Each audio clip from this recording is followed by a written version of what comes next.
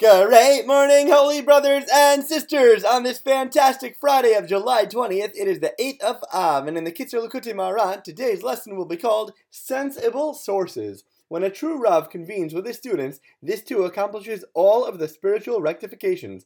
To begin with, faith is rectified, for faith is associated with the concept of an inhabited land, Exodus 16:35, in contrast to an unsown land, Jeremiah 2:2, which is associated with a lack of faith that disrupts the natural order of the plant kingdom.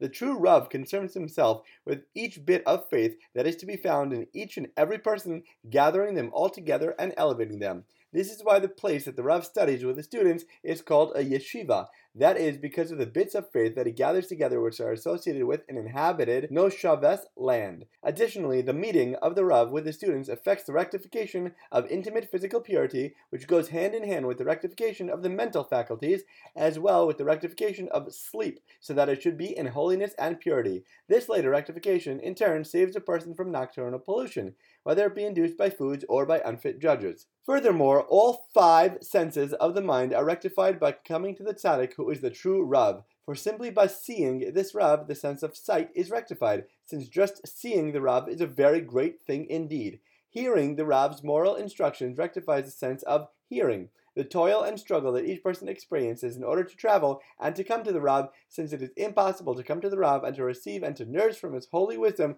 except through toil and struggle, rectifies the sense of smell. When a person is worthy of tasting and experiencing the pleasant words of the Rav, his sense of taste is thereby rectified as well. And finally, through the expenditures that a person makes when he spends his money and the toil of his hands in order to come to the Rav, the sense of touch is rectified.